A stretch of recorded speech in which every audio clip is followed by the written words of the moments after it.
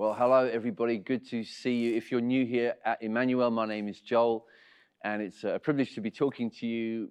If you're in the Shoreham site of Emmanuel, if you're in North Hove, if you're in South Hove, if you're in Central Brighton, a very warm welcome to you. Thank you for being with us today, this Sunday.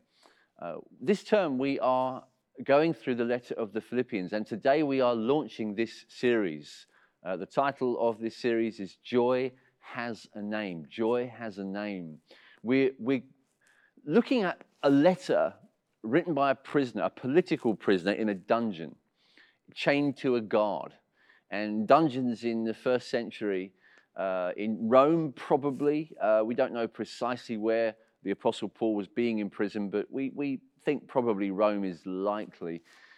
Not a pretty place, not a five-star hotel, not even a modern prison in the UK. To compare it with, it would be more close to what you might imagine in a kind of medieval cartoon, I suppose, except it wouldn't be funny. This guy is suffering, he's languishing. He's probably at a later stage, well, he is. He's I guess, in his kind of later years of his life. He knows that any time he could be called up for execution. That comes up in the letter. This is a man in a dark, lonely, and persecuted condition. But it's one of the happiest letters that you're likely to ever come across. By any standard, anybody who reads the letter to the Philippians would end up agreeing that a prevailing theme is joy. This man is not only joyful, he's kind of almost annoyingly joyful. He is contagiously joyful. He wants you to also be joyful. He keeps telling you to rejoice, and he reminds you again, rejoice, because he believes there is something to rejoice about. He is persuaded, he is convinced to the core of who he is, of something so richly joyful in its substance, in its implications, so transformingly, beguilingly joy-giving, that his letter kind of drips with this tone and this atmosphere. And so it's a fascinating letter. It's a strange and surprising letter for us to read. And I want us to look at it over these next few weeks with expectation that we will learn how to live. We will learn how to think differently, how to know things differently, how to live and respond differently. And by doing so, perhaps taste more of the joy he describes that is available in Jesus and in Jesus alone. So that's really a kind of quick intro. There's so much more that needs to be said in terms of the theme of the letter and where it's going and why it was even written. Some of that will come up as we go through it in the coming weeks. I encourage you to do some of that homework yourself. There are some good resources that we are going to mention now and then to encourage you to look into, to help you to study the letter. It's always worth our attention. This stuff is explosive, it's dynamic, it is life-changing. This stuff is dangerous, okay? When we open this book, anything could happen because these are the words of the living God that come out to grab us. And so we almost need to do this with a sense of trepidation, with a sense of preparing ourselves for what might take place. And to do so, let's pray. Let's ask him to speak to us. So we'll just have the scripture come up right now on the screen, and then directly afterwards I'll just pray, and then we'll get into what it has to say to us here in 21st century Brighton, Hove and Shoreham. Paul and Timothy, servants of Christ Jesus, to all the saints in Christ Jesus who are at Philippi, with the overseers and deacons. Grace to you and peace from God, our Father, and the Lord Jesus Christ. I thank my God in all my remembrance of you, always in every prayer of mine for you all, making my prayer with joy, because of your partnership in the gospel from the first day until now. And I am sure of this, that he who began a good work in you will bring it to completion at the day of Jesus Christ. It is right for me to feel this way about you all, because I hold you in my heart. For you are all partakers with me of grace, both in my imprisonment and in the defense and confirmation of the gospel. For God is my witness, how I yearn for you all with the affection of Christ Jesus. And it is my prayer that your love may abound more and more with knowledge and all discernment, so that you may approve what is excellent, and so be pure and blameless for the day of Christ, filled with the fruit of righteousness that comes through Jesus Christ, to the glory and praise of God. Father, we do thank you for these words of Scripture. We thank you for the gift of your Son, Jesus Christ, who these words help us to know, help us to see. And we pray that you would send your Holy Spirit to open our eyes. Lord, would you prepare our hearts and would you speak deeply to us? Lord, that we could learn to respond with trust towards you, confident in all that you are, all that you've done for us in your Son, and to be transformed by that and to bear fruit as we follow you in obedience. In Jesus' name, amen. I'm going to start by just asking a question. What would you think the goal of the story of humanity is? If history is his story, if history is a kind of unfolding narrative, a kind of epic story that's going somewhere, what's the goal of it? What's the outcome it's being guided towards?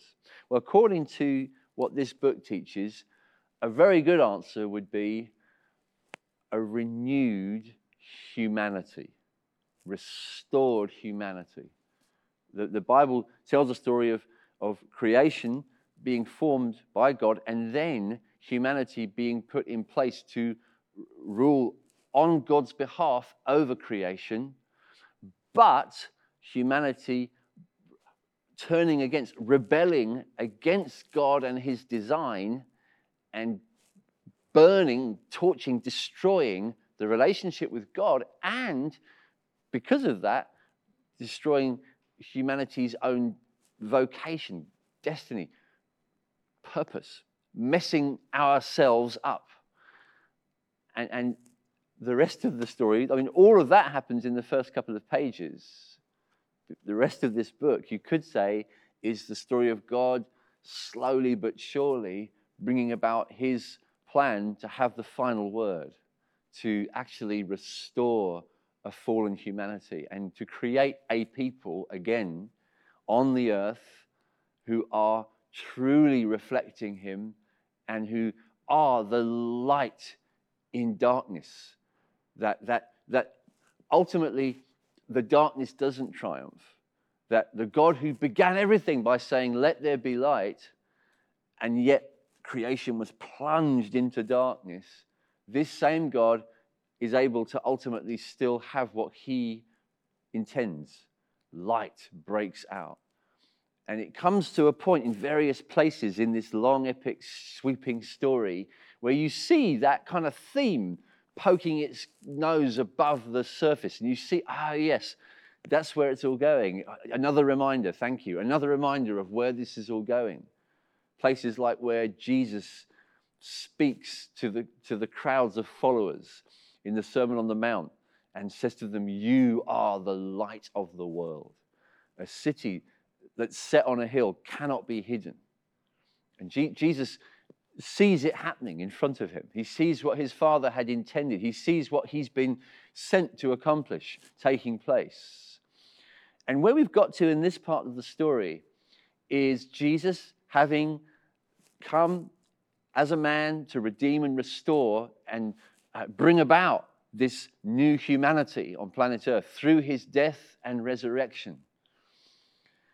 He's now gone to be with the Father, sent his Holy Spirit and sent his disciples in the power of the Holy Spirit to go into the world and to basically bring about this new humanity, to multiply, just like at the beginning, go forth and multiply, as God spoke to the first man and the first woman and said, "Subdue the earth, multiply, fill the earth with my images.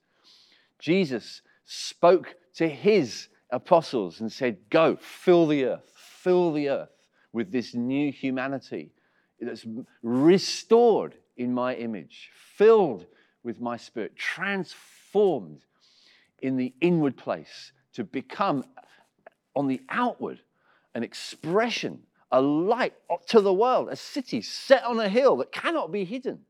It's seen, it's expressed, it's what the prophets describes in the Old Testament. Arise, shine, for your light has come, and the glory of the Lord has risen upon you.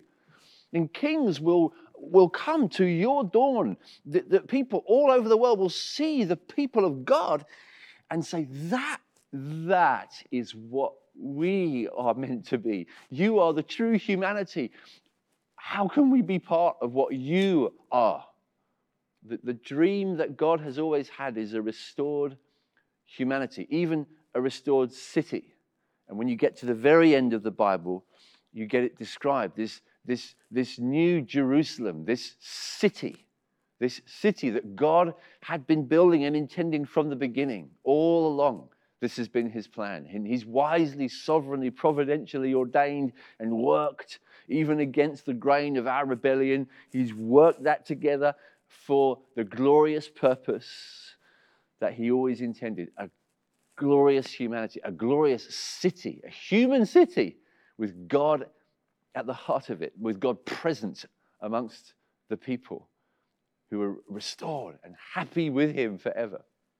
And while we wait for that ultimate kind of culmination, that ultimate wedding, as the Bible describes it, when it will all come together, Jesus and his bride, the people of God, while we're in this stage of looking forward, we live in the stage that we share with the apostles. We're in the same era that the apostles were in. It seems a long time ago, but nothing ultimately has changed. We are still in the stage where we get to establish, even in this present age, now, ahead of time, these kind of early versions of that restored humanity that will one day fill the earth. We get to populate planet Earth with little pockets, little communities, little colonies, if you like, of heaven. That's what we're doing. We're kind of showing the world through the church, through local churches that we establish and plant in different cities, what the city of God is like, even within the city of man. Now, the reason I'm giving you so much background here and trying to put all of this in the context of the grand sweep of the Bible story is actually because this letter to the Philippians makes so much sense when we understand that background. Philippi itself, the letter is written to a church that Paul had started a few years before in a city that was itself a colony of Rome. That was its identity. It was established amongst people who didn't know Rome. And what the Romans did was they established certain cities as kind of special showcases. They had conquered huge sweeping areas of territory all across the ancient world. The Roman Empire was vast. But what they did in order to establish not just their rule, but their culture, not just their military dominion at the point of a sword, but try to say, look, this is how life should be lived. This is true humanity under Caesar. This is how to be human according to Rome. And the way they would do it would be establishing cities like Philippi. Philippi is a city that's become that kind of a showcase. It's a Roman colony, and it's very kind of conscious of its status. The people there would have seen themselves as Roman citizens. That was a special deal. That was kind of elite.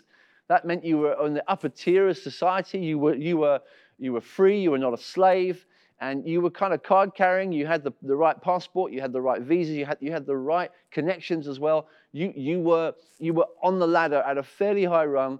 You were a citizen of Rome, and that was good. You were climbing the right direction. And Philippi was full of that sense of self-congratulatory status as a place of Roman culture, Roman prestige. And then comes this kind of probably limping, Jewish preacher who looks a little beaten up and a little bit hard bitten and well traveled. Comes in proclaiming Jesus, and strangely a community starts to form around the message that he's preaching. And now Paul is writing from prison years later, and he says to them in this very letter, our citizenship is in heaven, and from there we await a Savior. Jesus is saying to these people who knew all about citizenship, they knew all about urban identity, he's saying, no, you are not actually what Caesar thinks you are. You Christians, you followers of Jesus, Caesar has his urban dream of Philippi. God has his urban dream of the church. You are God's urban dream. You are the city of Jesus. Yeah, I know you're in Philippi, but you're the city of Jesus within the city of Philippi, within the city of Caesar. You get to demonstrate to the world not what Caesar's culture is like. You get to demonstrate what Jesus' culture is like. That's who you are. That's what you express. And that's why I'm writing to you, to remind you of your identity, to help you on your way with it, and to help prepare and bring about that kind of thriving, living, life-giving community that Jesus wants to establish. So this is what we have in this letter. Let me point out some things about this community in the rest of this message that we can see just from these first verses, these 11 verses of the letter, help us to see something of the kind of community Paul is aiming to establish there in Philippi. First of all, this is a subversive community. I kind of been hinting that, I suppose, by what I've already been saying. What do I mean by subversive? I guess I kind of mean rebellious. I mean, it's part of the identity of the people of God in this present age. While we are living through this time where we live in the time that the Bible calls this present darkness in Ephesians chapter 6, this present time of darkness. The world is not as it should be. We know that. You know that, don't you? We all know that. The Bible acknowledges it. The world isn't as it's supposed to be. One day it will be set completely right. The judge will come and say, enough. We will set everything straight. This present time, it's not right. We don't see all things as they should be. But we do see Jesus. We do. There is a community that sees him. And those who see him, who belong to him, are loyal to him and not to this present age. And so there's a certain misalignment with our age. We will always feel that in some way. If we follow Jesus, we don't follow the world. We don't. You cannot do both. You cannot serve two masters. Jesus said so. You will feel it from time to time, at least as a Christian. You'll feel your sense of, I don't quite belong. I do, but I don't. This is my Father's world, but it's a world that's been monstrously distorted, and I know that I don't completely belong to it, and one day it will be set straight. But while I'm waiting, I'm kind of a rebel. I'm kind of an outsider. I'm an outlier. I'm subversive. Okay, so how do we see that? Well, look at the way even Paul describes himself. Opening verse from Paul, a slave of Christ Jesus. A slave, a doulos is your translate. We heard the word servant. It's quite a mild word. It's bond servant. It's more like a slave. Paul is writing from prison as a slave of Jesus Christ. Who's he writing to? He's writing to citizens of Rome. But Paul is comfortably, casually, very assertively describing himself as an outsider, as a slave. He said, okay, I'm writing to you as an apostle, but he doesn't actually name himself as an apostle. It's very interesting that Paul, an apostle, which means fairly established authority to plant and oversee and serve churches with a certain kind of spiritual authority, Paul doesn't mention that in this letter. Not at this point. He does do that in other letters. If you look through most of the other letters that Paul writes to churches or individuals, nearly all of them, he says straight away, I'm an apostle. I'm an apostle. He says so sometimes because he needs to. Sometimes he needs to say, look, guys, just to be clear, Jesus did send me. I do have authority in this situation. I want you to hear that. He will sometimes say that. In this case, he doesn't. Now, he doesn't need to, because his relationship with the Philippians isn't being tested in that way. He doesn't need to. And he's actually feeling very relaxed and happy just to write to them in a different tone, if you like. But I also think it's interesting that he seems to undermine the values of Philippi by really referring to himself as the opposite of someone with prestige and status. I'm a slave, I'm a bondservant, I'm in prison. And later on in verse 7, he even draws attention to that for their sake. He says, you have become partakers with me in my imprisonment. I'm in prison. Yeah, you guys, you're in prison with me, aren't you? Yeah, we're close. We're tight. You guys are, I feel like you're with me in this, and I'm with you. You're on my side, you people. You're outliers as well. You're rebels too. You're subversive too. You're not going with the narrative of Philippi. You're not bought in. You haven't drunk the Kool-Aid. You're with Jesus, aren't you, you people? And so Paul is eager in different ways, various ways, subtle ways perhaps, to just remind, to express again to these people, look, guys, you're on the same journey as outsiders. You're on the same journey as Jesus, who came amongst us not to be served, but to serve, not to climb the ladder, not to seek status, not to belong, not to be accepted, not to get clicks and likes and follows, not to become something great in this passing evil age, this present darkness. Jesus didn't come to make it big in this world. Oh, this world will pass away. The world will be inherited by the meek. Jesus said so. The meek will inherit the earth. The humble, the outsider, the ones who are prepared to be numbered with the crucified one. The embarrassed one, the crucified one, the shocking shame and torment of the cross, naked, hanging on a tree that he was nailed to. For Romans, that was, it wasn't just unpleasant, it was something that made them retch. And to be receiving a letter from someone in a dungeon is not cool. It's kind of cool for Brightonians. We quite like to see ourselves as nonconformists. We're quite into that. Yeah, I got a letter from this guy, this political prisoner. Yeah, I got a letter from him. Yeah, he's this guy's total outsider. He's been really cast off by society. And yeah, me and him, we're quite close. That's not ancient Roman. That's not that's Brighton, all right, and Camden and Shoreditch and a lot of that. It's kind of hipster, but listen, that's not the culture here. He's rubbing their noses in it. He said, yeah, you belong to the dungeon. If you follow Jesus. Not cool. Not cool. Not cool. So be careful how much you buy into the narrative of this present age. What's acceptable, what's in, be careful how you use that. If you find yourself with clicks and likes, okay, that can be useful. God could use you with that, but you be careful. It's very seductive. Very seductive. It will, if you're not careful, it will distract you from who you really are, because you're called to inherit something far better than passing clicks and likes and follows. You are going to inherit the earth. You'll judge angels.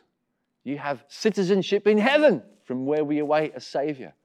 Your eternal destiny is far greater. And this gives the lie to the charge people sometimes make. Christianity is of the establishment. Even Karl Marx, religion is the opiate of the peoples, the masses, who turn away from the real challenges and sufferings they face because they've been fed religion. Christianity belongs to those who would peddle just sort of distracting things from a place of power. That Christianity allies itself with power, with the state, with those in positions of authority. Doesn't seem so. In fact, if you read the New Testament, it becomes more and more silly. That kind of concept. It's contemptible, it's daft, because the true, absolute, tightly bound roots of the Christian faith, at the very core of what it is, from the very beginning, it begins in dungeons. It begins on on a hill with crucifixes. This is the core, this is the roots. And through history, that's been the case. And very often, our kind of attempts at being rebellious, our Brightonian attempts to be nonconformist, oh, I'm such a rebel, they're a little shallow. Because what we're normally doing is we're pointing the finger and we're saying, yeah, we rebel against them. They're the problem. Those people, the system man, the society man. And the Bible goes way deeper than that. Jesus is way more radical than that because he doesn't let us do that. He does more like what Alexander Solzhenitsyn said when he said, the line of good and evil isn't out there. It goes through every human heart. Everyone, including you and me, every single one of us. And maybe you've never thought of it like this. I urge you to. Needs to face the reality that we individually, each one of us, we have to deal with God ourselves and deal with the fact that we've turned against him. We're the problem. The darkness is in here. That's what Paul had discovered. Paul thought he was a goodie. He was a good guy. He was against Jesus and these bad Christians. And he was an activist dealing with them until he met Jesus and realized, man, I've been the problem all along. And that's a big shock for us sometimes. When we get to know God, we get to realize, oh, wow, there were things in here, there were problems in here that I wouldn't have even known about, wouldn't have noticed, would have denied them and pushed them down and ignored them. But I can't when I meet Jesus. Because this is the truly subversive religion, if there is such a thing. Let's look really quickly, a couple other things that we see here. It is a miraculous community. It's a gloriously miraculous community. From the beginning, Paul didn't even mean to go to Philippi. He was trying to go to Bithynia. He was trying to travel through what was called Asia, what we now call Turkey. He was in Galatia. He was traveling from place to place, and he thought, I've got my work cut out. I'm here in ancient Turkey doing a lot of work, planting a lot of churches. I know where I'm going next. And then God interrupted him. He didn't feel peaceful about where he was going. He felt, you can read about it in Acts chapter 16. Very confusing time. Suddenly, he gets a vision, a dream at night. A man from Macedonia saying, come over and help us. He knows that God's speaking to him. He travels to Macedonia, finds the city of Philippi, wanders into the city trying to think, how do we start a church here? How do we start a church in Europe? Christianity hadn't got to Europe. It hadn't reached Europe yet. This is the first European church in Philippi. Wow. And Paul gets to Europe, and he's looking around for people to start a church with, for people of peace. He finds a lady called Lydia. And she's kind of got a Jewish background or interested in the Jewish faith. And he starts to talk to her about Jesus. And it says in the Bible, the Lord opened Lydia's heart. The Lord opened Lydia's heart. It doesn't say, Paul did really well. Paul explained it so well that Lydia was persuaded by his excellent arguments. No, he said the Lord opened her heart. She was transformed because God stepped in. Later on, Paul and Silas, his friend, they're just traveling through the city, getting to know other people, I expect. Another lady starts to yell at them because she's got an evil spirit inside her. She starts screaming at them. And Paul turns around and casts the evil spirit out of her, tells her to go. She's set free. Her bosses, who make money out of her because she's got occult power, she's clairvoyant, and she can fill a room with people who pay money, they are furious because she can't do it anymore because she's got this evil spirit gone. And so they have Paul and Silas locked up in prison, which is kind of crazy. How do you get to just throw a guy in prison because he broke your business down? Well, they're in prison. They're in a dungeon. And while they're in this dungeon, there's an earthquake. All of the prisoners' chains are cut loose by the earthquake. The jailer realizes that the earthquake means the prisoners are free. He's about to kill himself, draws his sword to stab himself to death. Paul says, don't kill yourself, we're all here.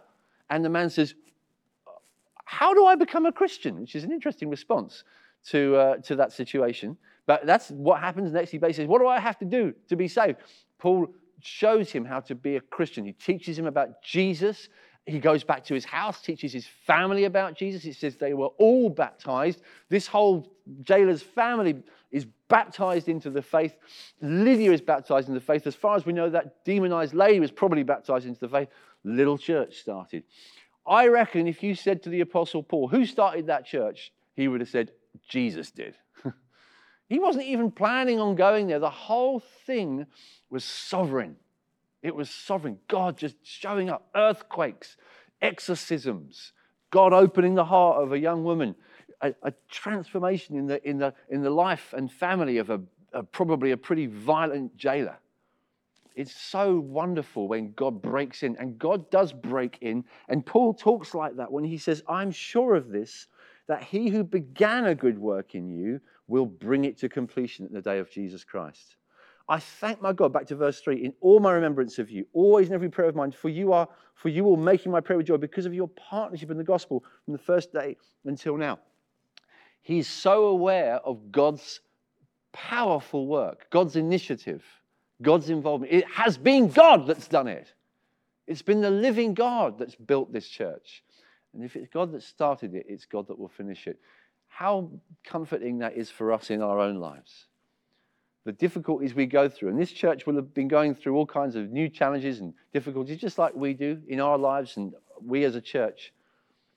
And in all of our thinking and praying and responding, we must hold on with Paul to the confidence that we get from knowing God's sovereign prior work. God began this thing. God began it. We can give thanks. God, you started it. All that I have is because you got me here.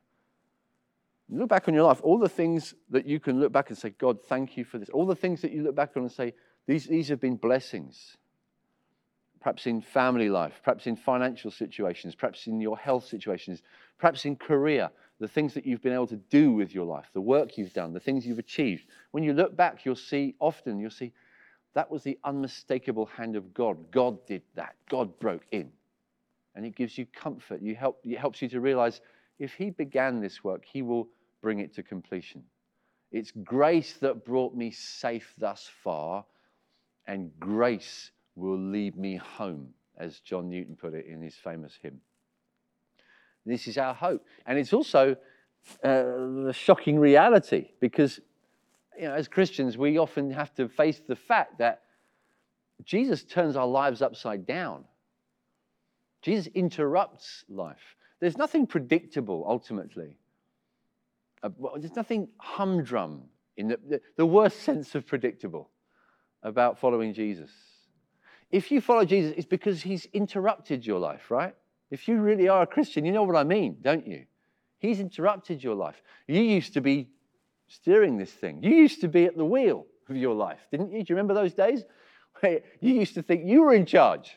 Do you remember that? Some of you remember that. I remember that. As a very young person, this vague idea I had. I remember as a teenager, I even imagined it again. I thought for a few years, I think I'm in charge of my life. What a joke that was. I had to come to the point of realizing, no. That doesn't even help. That doesn't work. I need to give the wheel over. Jesus, please have authority. Take responsibility. Take leadership in my life. Lastly, does that make him complacent? Paul is not complacent. With the knowledge that God will bring to completion what he's begun in this church, he doesn't become lazy. He's not passive and apathetic. Paul, look at the way he prays, the way he yearns for them. It's my prayer that your love may abound more and more with knowledge and discernment, so that you may approve what is excellent, and so be pure and blameless for the day of Christ, filled with the fruit of righteousness that comes through Jesus Christ, the glory and praise of God. Paul, in Philippians, just these opening verses, is already showing his profound sense of earnest responsibility for the ongoing destiny of this church. So this is a community, as we said, it's a subversive community. That was the first point. The second point, it's a miraculous community. The third point, it's a community with destiny, great destiny. And let me just finish by saying this. Paul's prayer for them is that they don't just survive as Christians, but they truly become this fruitful, this pure and blameless demonstration of the goodness and the love of Jesus in the city of Philippi.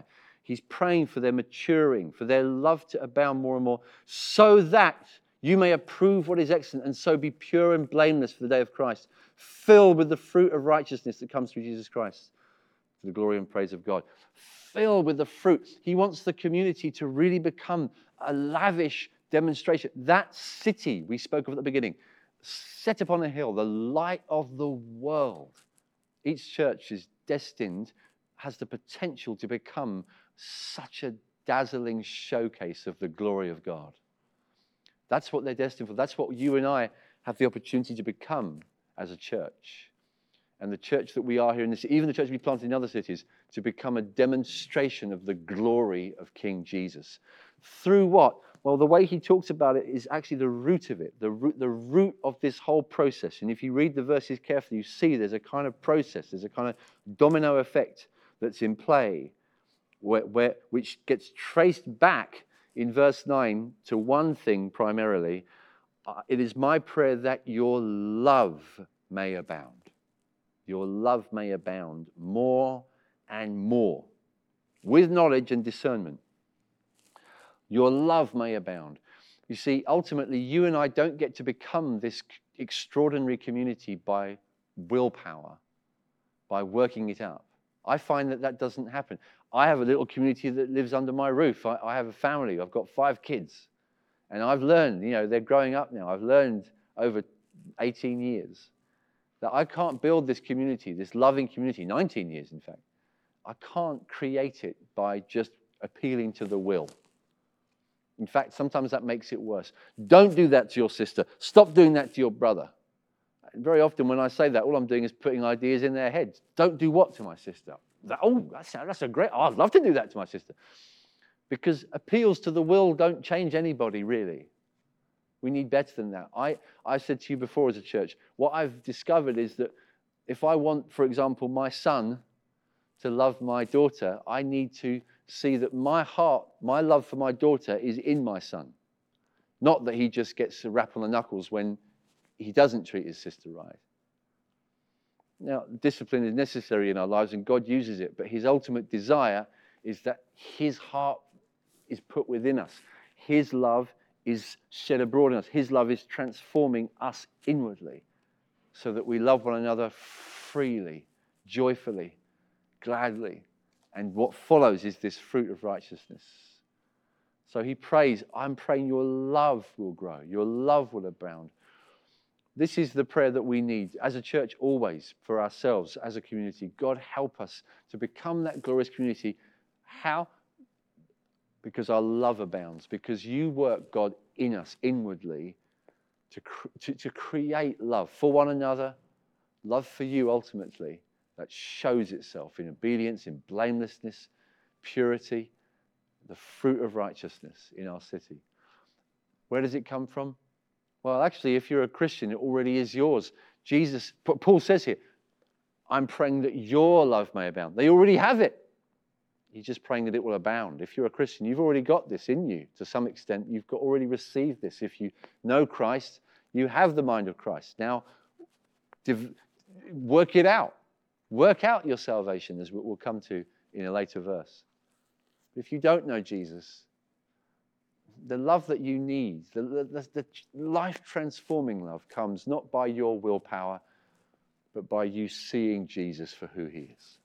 Seeing him in his glory, seeing him in his kindness, his righteousness, his greatness, his majesty, his transforming power. Have you seen Jesus? Have you seen his love for you? We're going to take communion in our different sites. As the musicians come and lead you, as the hosts of the meeting lead you, look for yourself at who Jesus is. Prepare your own heart and see how he will change you as you do so.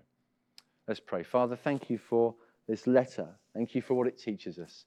Help us to be transformed by the revelation of your glorious Son as we look through these verses. In Jesus' name, amen.